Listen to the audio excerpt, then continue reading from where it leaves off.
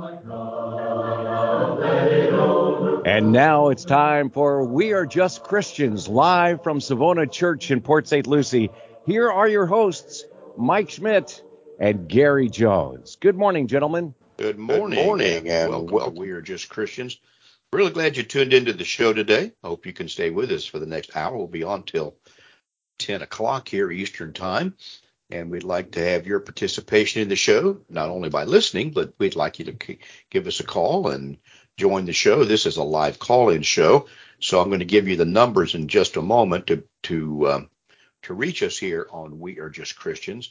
And as I said, we just love to have you call in, ask a question, make a comment, participate in the show in some way. So you can reach us here at 772-340-1590. 772-340-1590 is the number, and we'd love to have you join the show. Hope that you're having a good morning this morning and, surviving this wet. I don't know where it came from, Gary. I was very surprised. Well, there's a cold front moving in from that storm in the middle of it. I wasn't seeing that, but I was telling my wife on the way over here this morning, you never know on a day like this whether it's going to increase the number of people that come to services or to worship, or whether it's going to decrease them. And it's hard to say. I hate to say it, but some people, if it's not sunny, they might say, well, maybe I just go to church this morning since I can't go to the beach, that kind of thing. It's kind of sad, isn't it? Or I can't go run or whatever. It can't go run or whatever the case may be. And other people are going to brave the weather no matter what the weather is. They're going to be out and they're going to be worshiping God. So that's the way that it works. You never know. And I've kind of tried to quit guessing on that because you just can't predict it. I know when we were, and it's usually it's an odd thing. When I was working in the restaurant, when I was a teenager, if it started raining when people were out shopping, we got slammed with people. Middle of the day, it just kind of started raining. We would get a lot of people in there. We had to prepare for that. But if it had been raining most of the morning during the day, nobody. They didn't get out of the house. But otherwise, if they're out and it starts raining, they go and get a cup of coffee or go, well, we'll go get some lunch till this passes. And I'm wondering if with some people, their allegiance to worship is about that way, depending on what else they got going on. I wish it weren't so. Can I tell you a story about my dad? Yeah. Basically, back in southwest Arkansas, we didn't get a snow in the wintertime, but about every 5 or 6 years. And we were home after Sharon and I became Christians. And it was a Sunday, and it snowed that night, about 6 inches. And the people in the Northeast will never understand this, but that completely shut down all the traffic in southwest Arkansas because there are no snow plows, there are no chains, there are nothing. But Dad decided we needed to go to church that Sunday morning. And so we got out. Same type of thing, yeah. Uh-huh. Same type of thing. He was going to go no matter what. And so we went, and I was in agreement. If we could go, we should. And first thing we did after we got out on the road was the car wouldn't stay on the road, and it slipped off almost into the ditch, and we had to stop, and we all got out and kind of nudged it back up on the road. And after that happened about the third time, he finally said, maybe we better go home. Maybe, yeah. Maybe we better go home. Too much going on. Right? Yeah. Right. So, but it happens that way with people. But anyway, we're glad that you're listening today. Let me give you the numbers again. 772-340-1590 is how you reach us. 772-340-1590 is how you reach us here in Port St. Lucie by call. We'll put you right to the front of the line when you do that. And here are the ground rules. Number one, you can bring up any subject you'd like to talk about. You don't have to worry if you're not a believer, you're not a religious person. We'd be glad to have you call. Would love that. And we're not going to take advantage of you, or this show is not about getting the best of somebody and all those kind of things. It's about having a discussion. So if you've got something that you think is contrary to say, fire away. That's fine. We'd be glad to hear from you. 772-340-1590. But on the other hand, but when you call in, you have to realize we're on a slight delay, and we could possibly talk over each other. So we're going to watch that. It's certainly not intentional, but it happens. especially with someone like me who is a quick responder, too fast sometimes. So I apologize for that. And then the other thing is we'll give you the last word. We'll let you have the word so that you can you don't feel like we're taking advantage of you in some way, that kind of thing. So in any event, we'll be glad to have you call in and reach us. Now you can also reach us by text message, by calling, well, my number, Mike's, is 772-260-6120, 772-260-6120. And then Gary's text number is 772-260-6220.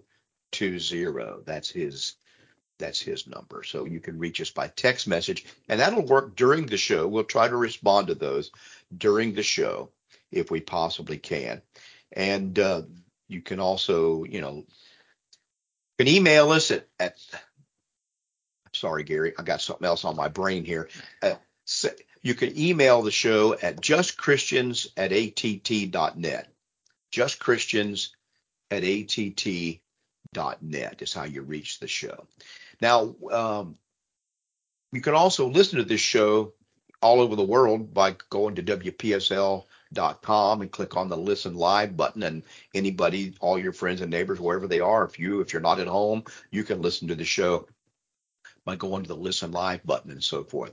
We'll talk about some more ways to reach us in just a few minutes. Gary, I read something, and I know you've got something to talk about later, so this won't necessarily take up too long. And it's probably a term that most of our listeners are not familiar with, but let me read the headline. Ray Kurzweil predicts the singularity by 2045. Now, that's an odd headline, except this quote, the word singularity is in quotes. And what the singularity is, Gary, is what they're trying to say, the way it's used here. It means a oneness of all the world, all knowledge, all of human experience, all the people of the world will be one entity, as it were, the singularity.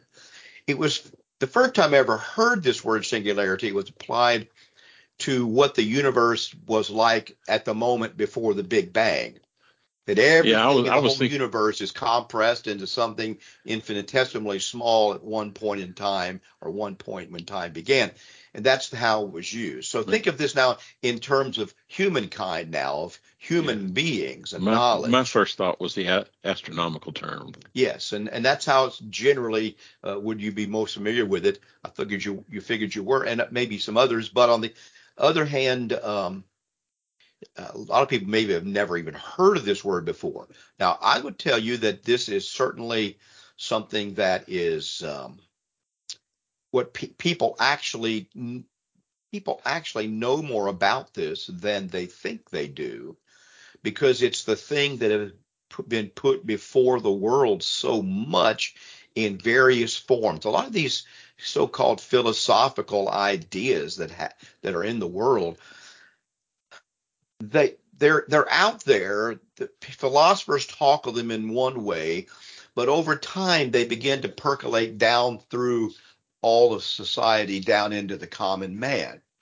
And this idea that you've been hearing the last few years of like a global world order, or the new world order, now a global world order, where we have a central government that defines what everybody is going to do around the whole world. This is a part of this concept of the singularity. One of the ways they've been trying for almost a century to accomplish this is first the League of Nations and then the United Nations. Right. This is a part of that whole concept of if we could just have a central government, all of our problems would disappear, and they could keep everybody in line, and everything would be peaceful. And that's why one particular party had the objective of basically making the United Nations superior to our own nation. Well, there's a reason for that, and that's because when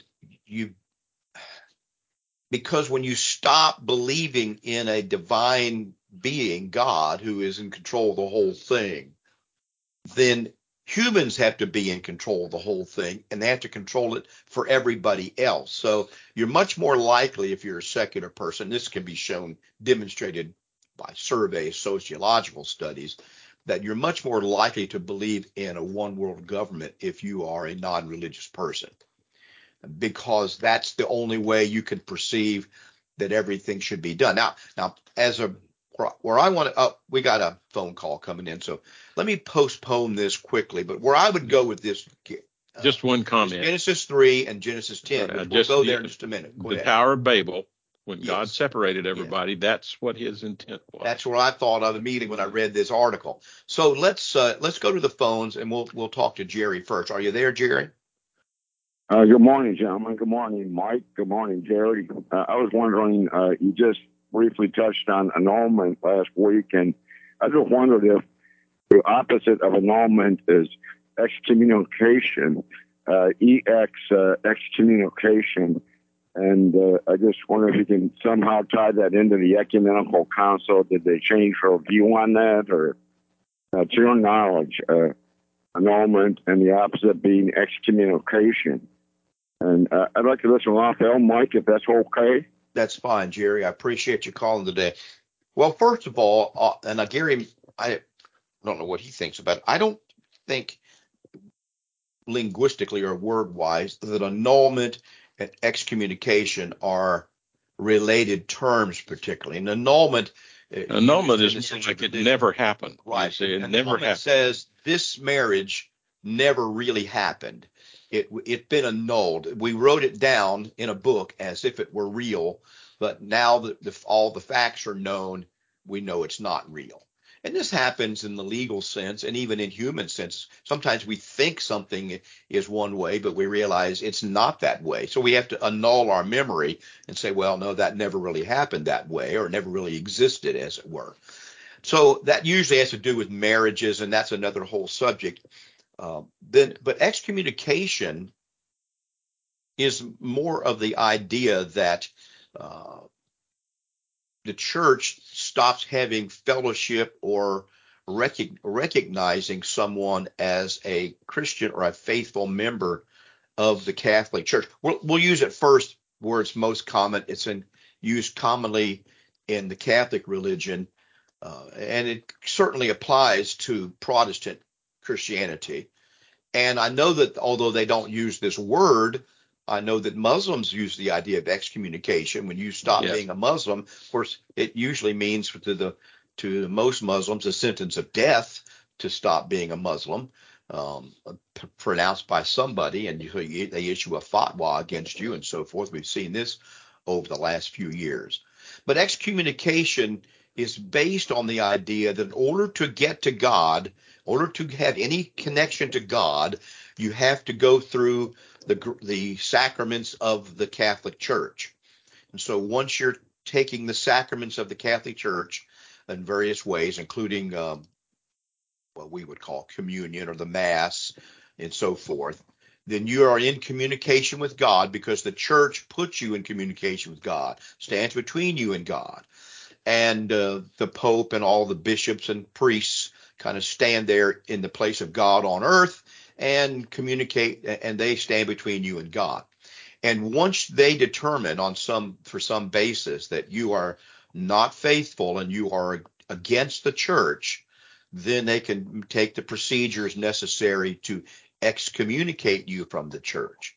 That's why, for example, as an example, and I don't want to get sidetracked into this issue, but for example, some bishops and other people are calling for people like Nancy Pelosi and Joe Biden to be excommunicated from the church because of their support for abortion.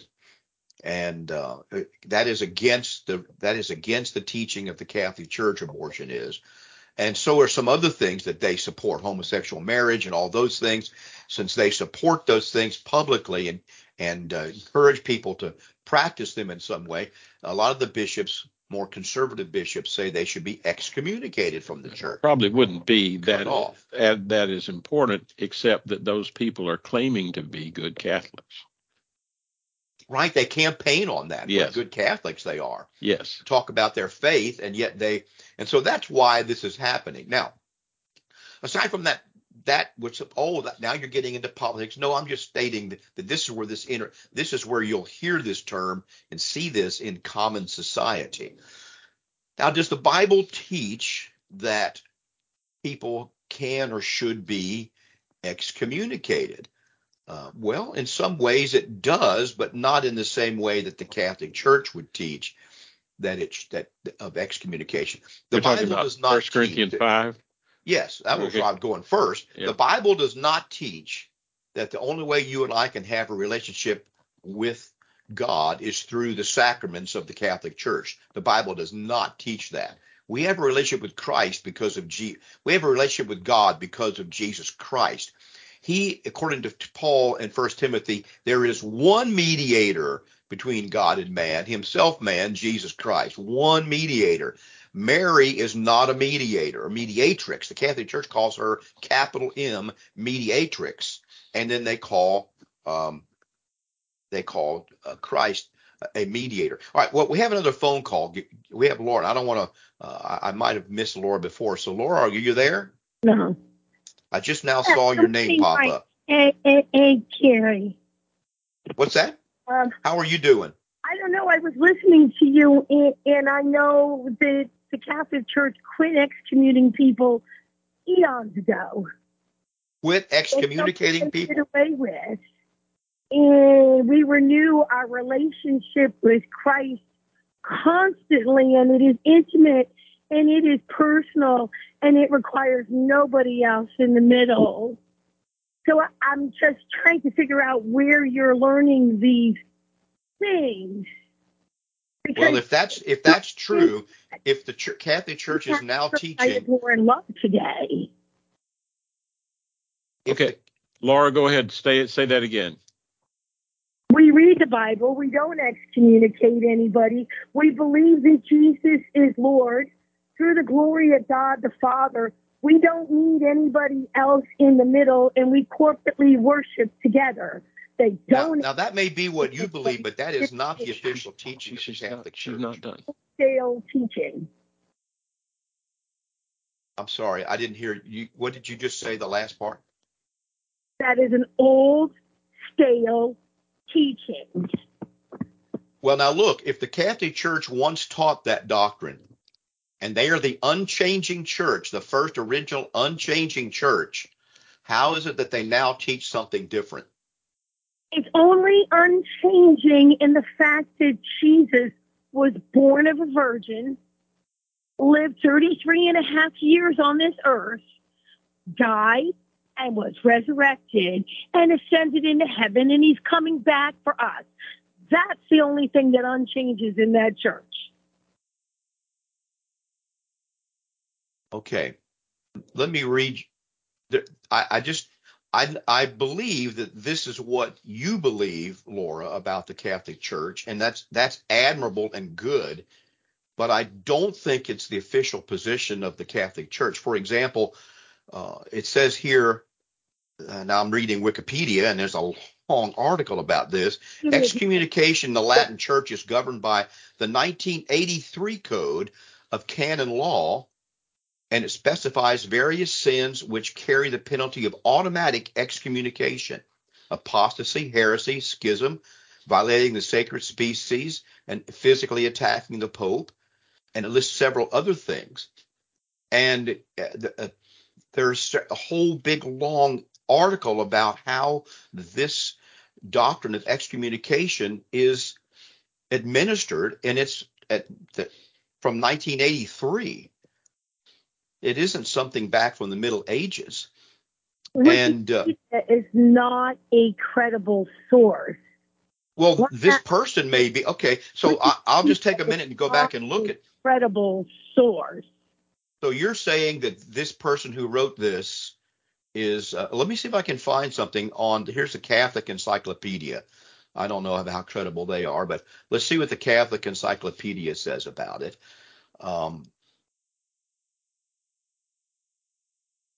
Yeah, I'm trying excommunication, the principal and severest censure is a medicinal spiritual penalty that deprives the guilty of Christian all participation in the common blessings of the church society.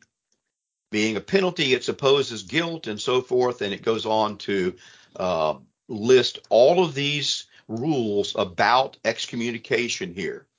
The church has the right to excommunicate people from it, it says, and so forth. It lists all of the things here in the Catholic Encyclopedia about excommunication, including the abuses of excommunication, which are there. So I'm not questioning you, Laura. I'm just questioning the idea that this is not an official teaching of the Catholic Church. I have uncovered so much untruth about what people learn about the Catholic Church. That may be, but I'm trying to. No matter where you corporately worship or what the church teaches in a whole, as long as you believe in who Jesus is and what God did, and that there is a Holy Spirit, okay, if you confess with your mouth that Jesus is Lord. Well, now, the church, that all sounds good, except the Catholic Church doesn't believe that or teach that. Most of us pay no attention, and they've never seen a priest in all my years excommunicate anybody.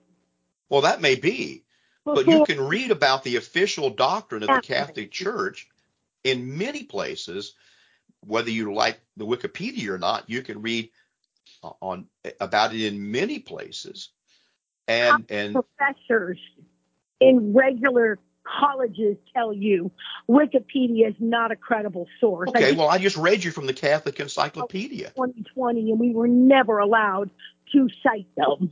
Is the Catholic Encyclopedia a good source? Depends what year it is. You know, we had Vatican II and so much changed. Well, now, see, here's the thing. See, once again, let's go back to this issue. We call them pastors. Every human being, which is what everybody is, no matter where you serve in a church, has errors and faults, and we're allowed to correct them by trial and error. Why does any other human being think they have the right to open their mouth against anybody else that believes in Jesus as Lord? This is the war the enemy started that people continue to fuel. Okay. Laura, what you're saying now is not Catholic teaching. Okay? And it presents a problem to you. I'm sorry, go ahead. Not the Catholic Church I know and love. I don't see any of that. Okay, Gary wants to say something here. Laura, what is your documented source for It's the Holy Scriptures. Okay, so you're looking to the Scriptures. Talking to my brothers and sisters in Christ before Mass and after Mass, nobody's been through this. Well, that doesn't mean it's not a doctrine just because it's not practiced, at least in modern times. It is a doctrine, whether Catholics believe it or not. That doesn't hold our past sins against us. When did we ever have to become faultless? Okay. So, no, what, Laura, you're missing the point I'm making about this originally. Just a second. Let me say this, that the Catholic Church makes a bold claim in all their writings and all the teaching that they are the true, unchanging church that has never changed since the first century. And yet you're telling me that you believe that they've changed. So something happened here. Either they change or they don't change. And I can quote the bishops and all the popes talking about this. The change of Jesus and who God the Father is and who Jesus the Savior is and who the Holy Spirit is. If you open your 66-book Bible, which somewhere down the line, 6 or 7 books were omitted out of the Protestant Bible from the Catholic Bible. And the Jews don't admit those books either. So when Jesus gave Mary to John when he was on the cross, he said, "Here is your mother." Let me ask you a question, Laura. In the scripture, and you're looking to the scripture, are there times in the scripture when, because of unrepentant sin, serious unrepentant sin, that Christians should withdraw contact and communication with other Christians?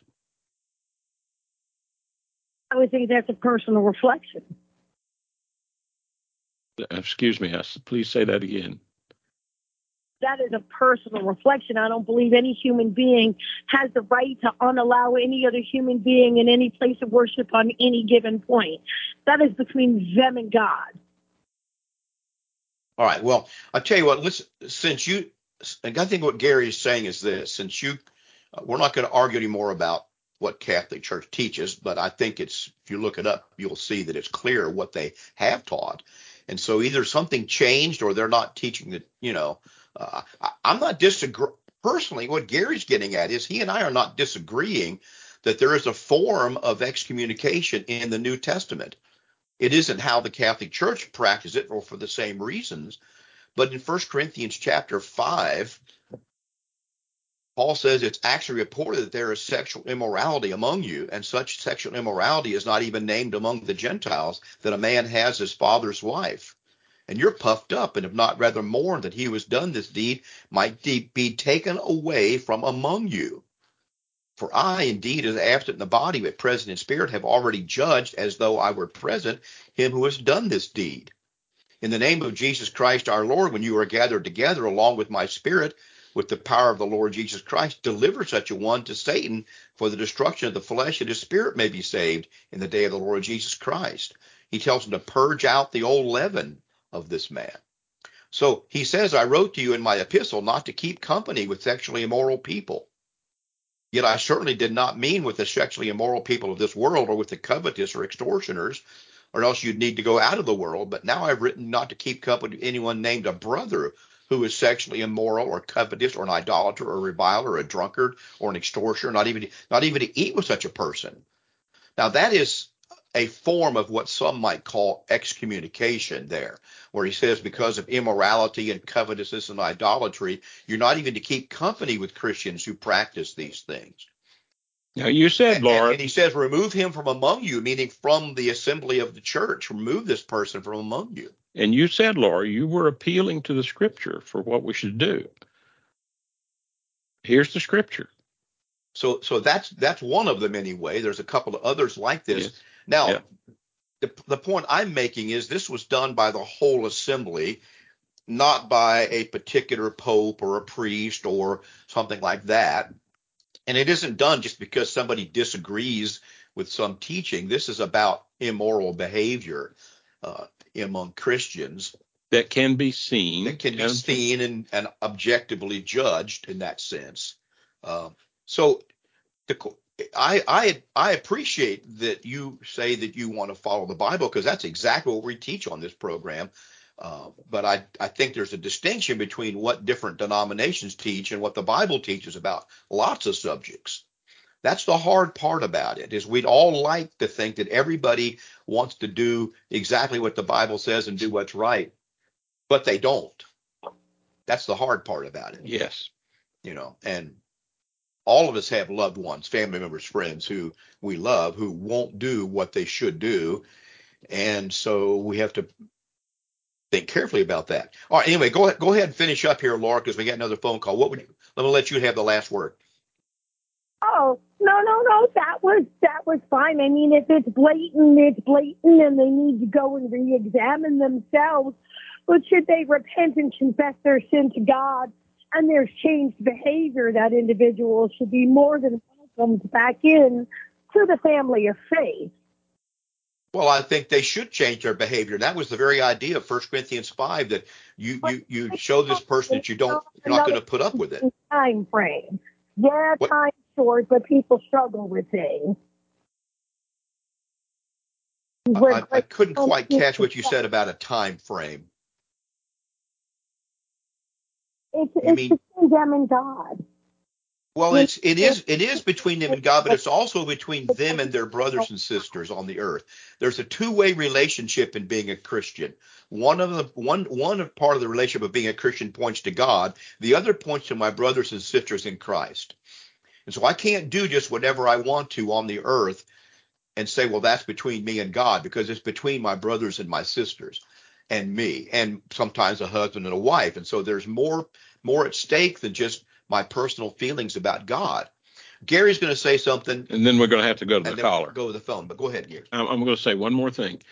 Not only is it a relationship between you and God personally, but a relationship between you and your brothers. But there also are impacts on how the world sees God. When they see people professing as Christians to be doing these things that we teach are wrong, they see us all as hypocrites. Therefore, they see God as a hypocrite. And that's where our responsibility lies for something like this. And that's why Paul mentions it. And that's why It's Paul not even mentions done that. among the Gentiles, he says. Yes.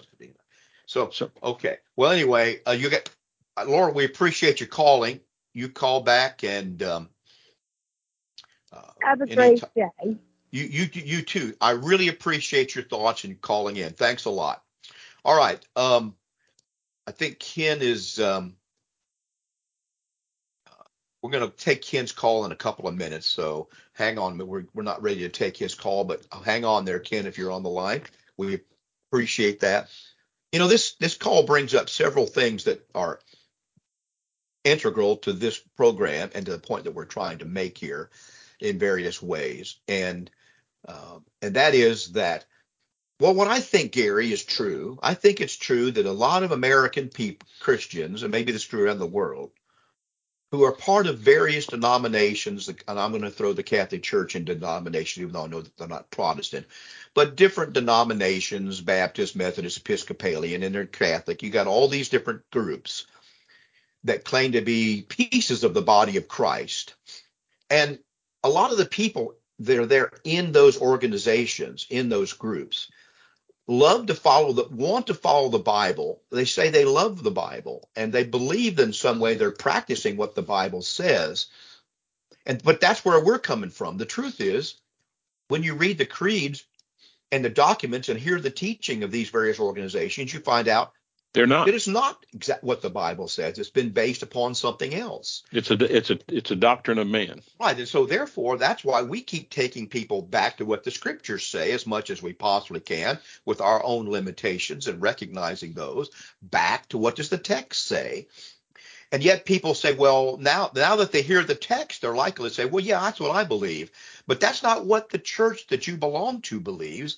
And you can go ask them what they believe, and you'll find out that they don't believe what you say they believe. They believe something else. And that's all. I'm not trying to attack the Catholic Church by reading what Catholic writers say about it. All I'm doing when I was reading those articles, the guy that wrote the article in Wikipedia is a Catholic, from what I can tell. And so are the people that the other article from the Catholic Encyclopedia. These are Catholic. This is what they say about it. It's not me and Gary making up some lie to tell about them. Now, you may not agree with that. Well, then maybe you need to think about your relationship to the Catholic Church. Maybe you should think about that, or at least reevaluate your. So that's kind of what the point of the show is about a little bit. Go ahead, Gary. Yeah, and that's what I'm trying to say. We quote John 12:48. Jesus says, "The word that I have spoken will judge him in the last day, or judge us in the last day." And that's what we're trying to get back to.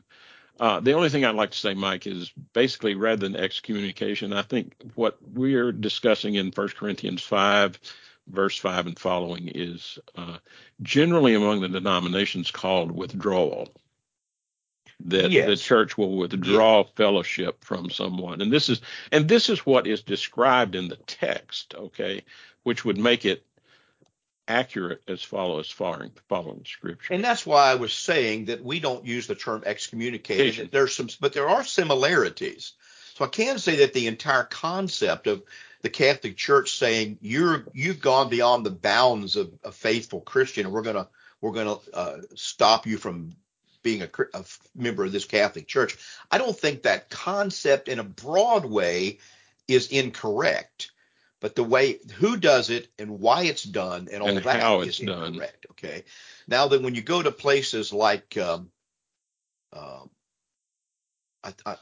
my brain is locked up here thinking about I got about three different things going on, Gary, but um, there's two or three other passages that need to be talked about because there's two or three words. You mentioned the word Galatians 6:1 is what's that? Is Galatians 6:1 one It's you're one thinking? of them, I think. Yes, go ahead. You read that. I'm looking up something else. Brethren, if a man is overtaken in trespass, you who are spiritual, restore such a one in a spirit of gentleness, considering yourself, lest you also be tempted.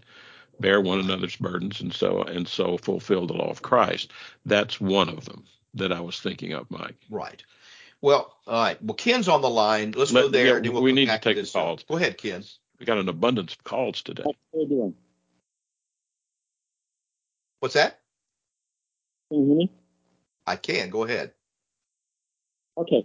I'm not going to get into the Catholic thing. Okay. Another It's change the just subject read then. the Bible and follow the Bible. Period. And I'm calling to let you know that when I come this morning to Bible study, I'm going to bring 10 copies of why Jesus was born in September and biblical evidence for it Okay. in Luke. And I'm going to give. Somebody asked me for my notes on this, so I decided to make 10 copies in case other people. Is this something that you wrote, Ken? Yeah, it's basically from the book of Luke. Okay. It shows that Jesus was conceived in December and born in September.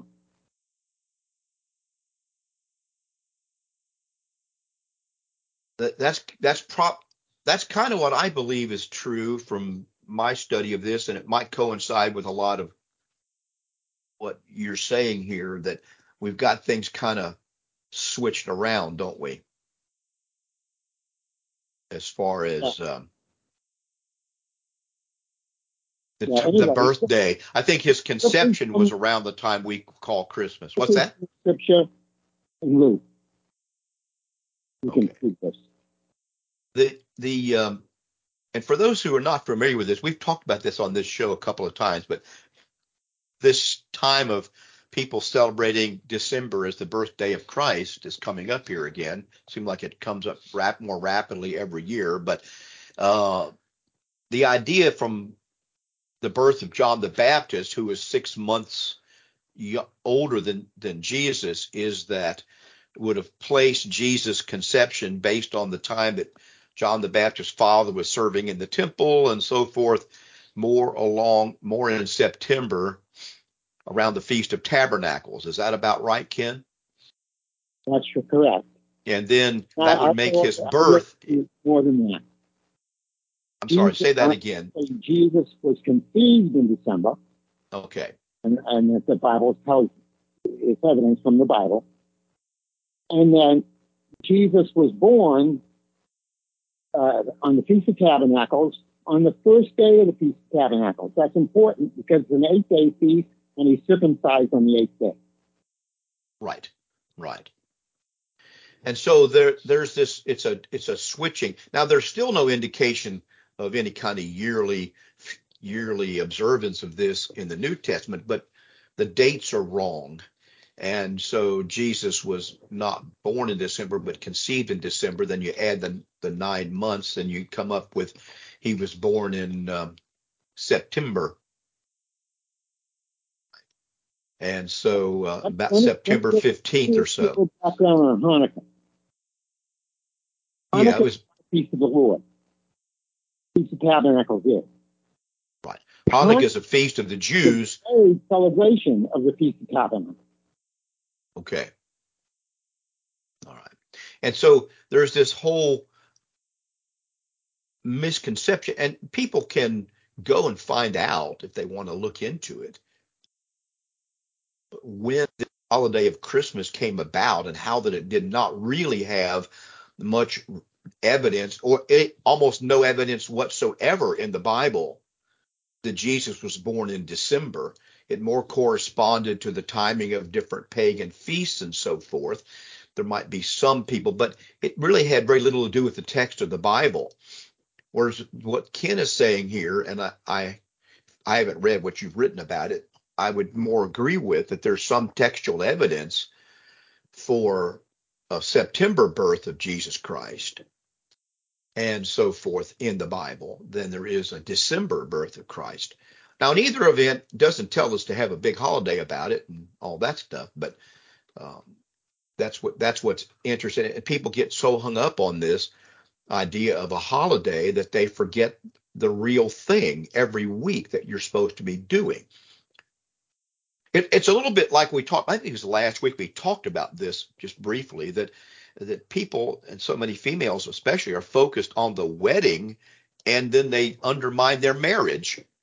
So we're so focused on the birthday of Christ that we forget we've underlined his accomplishments. Yes, what really is the important thing that's long lasting, and we get so hung up on the yearly celebration of a birth because we all like babies and whatnot. So, but the Bible doesn't tell us anything about that.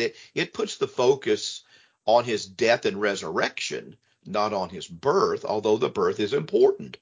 But as far as what we're supposed to do about it, it puts the emphasis on his death and resurrection. I've talked too much. What do you want to say more about this?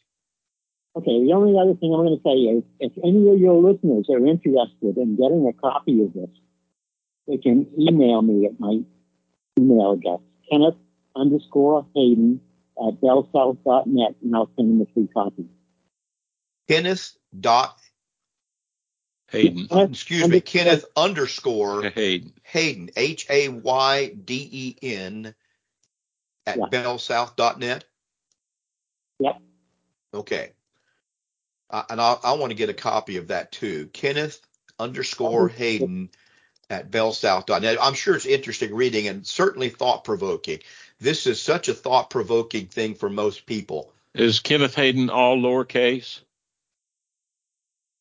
Yes. Here's the thing. It's interesting to me sometimes about this stuff, Ken. And being I'm not sure what you would call it, being called an iconoclast before, which means a breaker of idols, someone who goes around smashing idols. I don't really view myself that way, but challenging what is commonly thought, challenging ideas, yeah, that's what we should be doing. But this is interesting to me. The reaction that people have, though, is what's really interesting. Some people just going to put their fingers in their ears. They don't want to hear anything that might challenge their love of Christmas or their devotion to Christmas or Easter celebration. They don't want to hear anything particularly their view of Christmas. Right. And so they're going to close up their ears. Now then, other people are going to, defend, and so they're going to pull the authority thing. Well, who are you to challenge 1900 years of church history? Well, for one thing, Christmas doesn't go back 1900 years. Christmas is almost a North American Protestant type of holiday. There was some vestiges of this in Europe, but it became popular in the United States in the 17th and 1800s, not way back at the beginning of Christian history. It was a minor thing. So, but they're going to say, well, you got to support tradition. They like, and so since it's really this religious divide, you're either going to try to take the text of the Bible and form a religion around that as closely as you can, or you're going to go and do what you feel like you want to do, what makes you feel good, or what you feel like ought to be. And that's going to involve a lot of interpolating, adding to, embellishing, and justifying that over time. Now, this is the history of religion. It's the history of our Constitution is the same way, Gary. Instead of going back to the text, we want to embellish and change and improve it all the way along the line, and then you end up with something that doesn't even look like the Constitution. and I'm not trying to get into politics. I'm saying there's just two attitudes about it. And there are two attitudes about the text of the Bible and religion. And one is not as pleasing to many humans as the other. They'd rather have it their way. That's the Burger King thing. Have it your way. Now, that's a challenging idea, and I don't mean to sound cynical, but we need to think about that. Well, don't you think, Gary? Yeah, cynicism has been around for a long time, Mike. My cynic, me being, you're calling me a cynic? No, but what I'm saying is I am a cynic. Go ahead. There are people out there, like you said, that will stop their ears. And when you said that, it reminded me of Scripture. It says in Acts chapter 7, talking about Stephen, he says, starts in 51, he'd read them all this list of the things that Israel had done wrong throughout the ages. And he finally says, you stiff-necked and uncircumcised in heart and ears, you always resist the Holy Spirit as your father did so do you. Which of the prophets did your fathers not persecute? And they killed those who foretold the coming of the just one, of whom you now have become betrayers and murderers. You have received the law by the direction of angels and have not kept it. What a sad statement. Right. Yes, they didn't want to keep, but it's so I'm going to encourage everybody to, even though I haven't read it yet, take Ken up on his offer for his PDF or whatever is on the birth of Christ, when it was. Read it and challenge your thinking. Do some digging into what the Bible says, and then decide what it means and keep learning. So once again, I'm giving out your email address more than mine, Ken, but Kenneth_Hayden, HAYDEN @bellsouth.net. And that's because I'm sure Ken has spent some time on this. It's an interesting topic and a challenging topic. And so I think I've spoken about this in sermons or classes a few times, but I can't point to one specific. I think I have a sermon recently on Christmas. I'll have to look it up on the website here in a minute and see if I can point to something like that. But anyway, Ken, do you want to say any more about this? Yeah, let me mention one other thing about Hanukkah. The Israelites, the Maccabees, were fighting the Romans during the Feast of Tabernacles. They couldn't celebrate. I think they were fighting the Greeks. Yeah, they delayed it until December. And they had to rededicate the temple, which took 8 days. That's why you have the menorah. Right. So, yeah, they were fighting the Greeks. The Romans had come. That's not the main point. That's not the main point.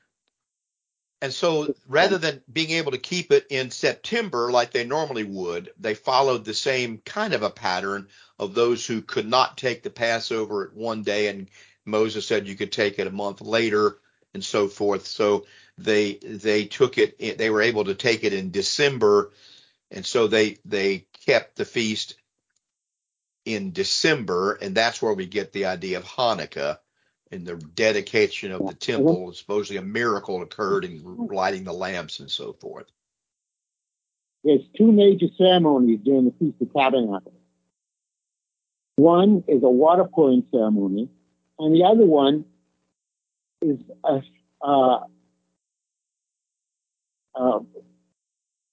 almost you'd call it a light show. They build huge menorahs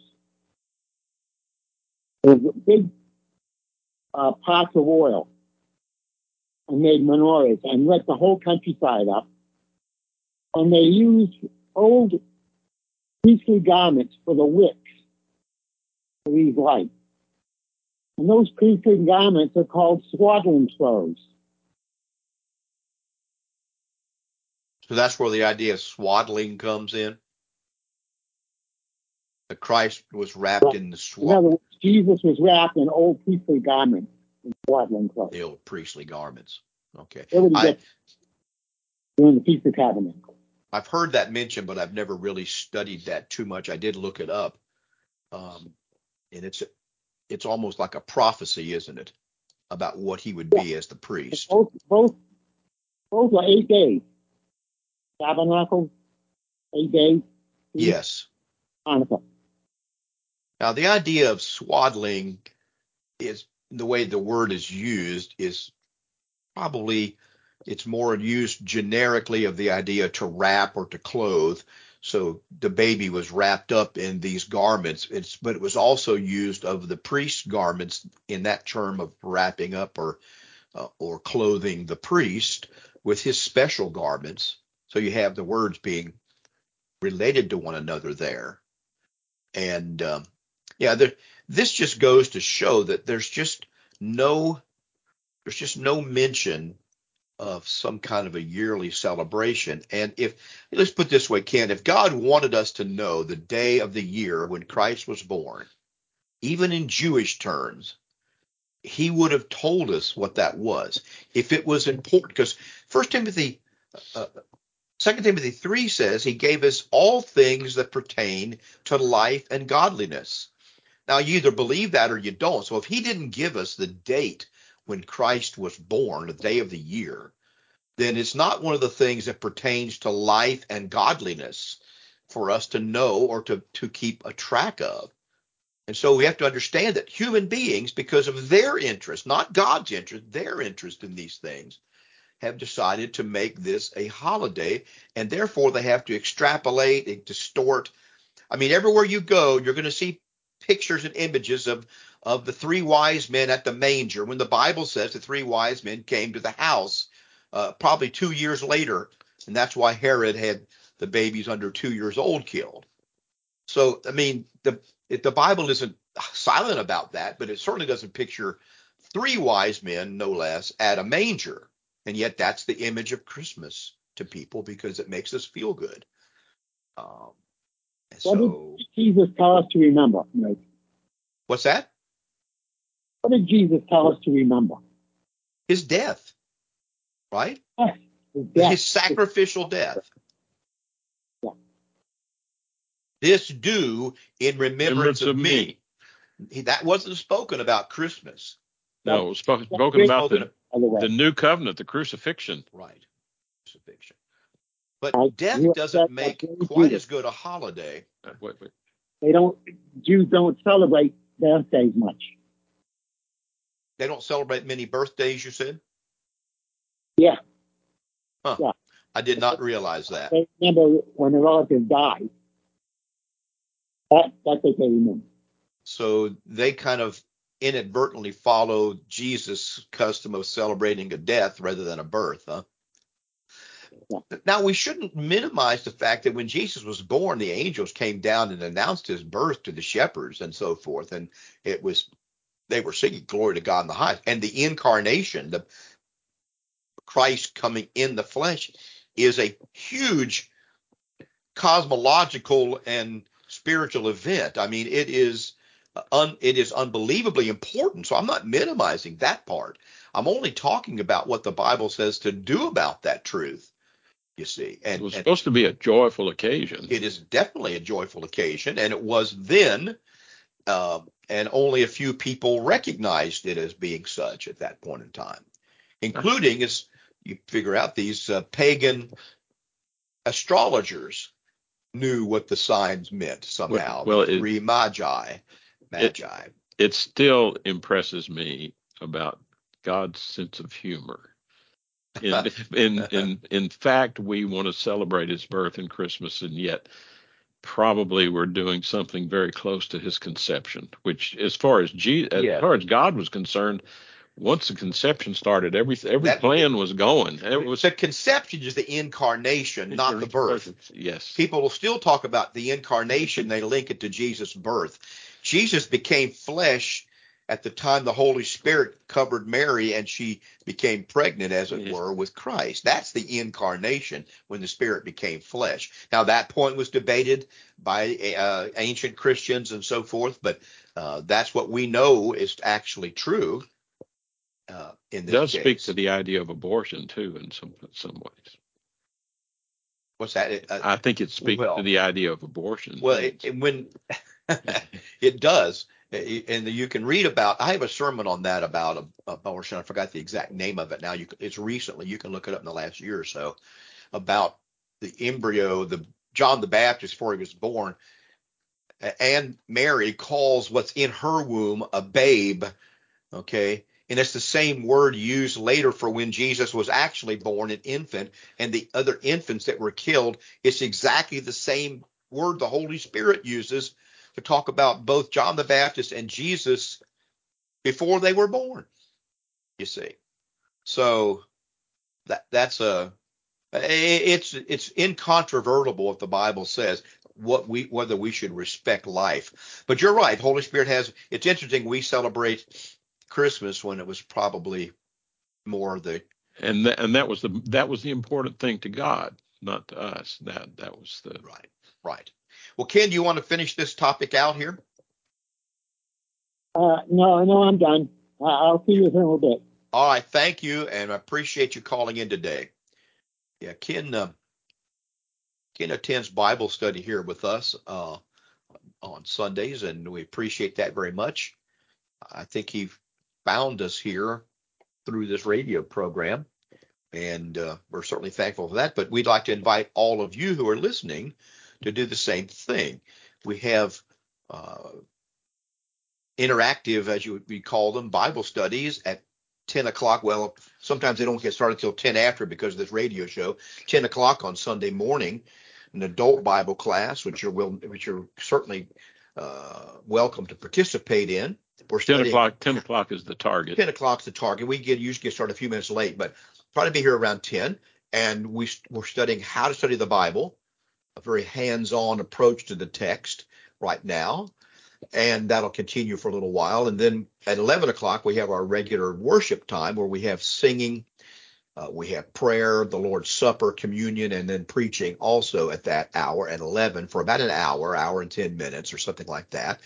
And we'd like to invite all of you to come to that. We have Bible study again for adults and children at 7:30 on Wednesday night. On Sunday morning and Wednesday night for our Bible studies, there are separate children's classes for various ages that you're just following a Bible-based curriculum back there. And then we have our adult classes in the main auditorium. Gary teaches Wednesday night. I teach Sunday morning right now. That varies from time to time. And so we'd like to invite you. We meet at 2196 Southwest Savona Boulevard, 2196 Southwest Savona Boulevard here in Port St. Lucie. That's at the corner of Savona in California on the southwest side behind the little shopping center. There is where we are. Nice bright yellow building with a bright metal roof on it. Just put a new roof on, and we're thankful for that. But anyway, you can find us there at 2196 Southwest Savona Boulevard. We'd love to have you. We're not going to ask you for money when you come. We're not going to single you out and embarrass you in any way. You can come and you can either participate or you can sit and observe. But we'd invite you to do that. Bring your family. No, you're just going to find ordinary people here, just worshiping as simply as we can according to the Bible. And we'd love to have you. The difference you're going to find is these people that meet here generally love the Word of God. I believe they love the Word and they're trying to learn, and we're just all growing together. So that's what you want. Then you can find here. We'd like to invite you to come and take a look at 2196 Southwest Savona Boulevard.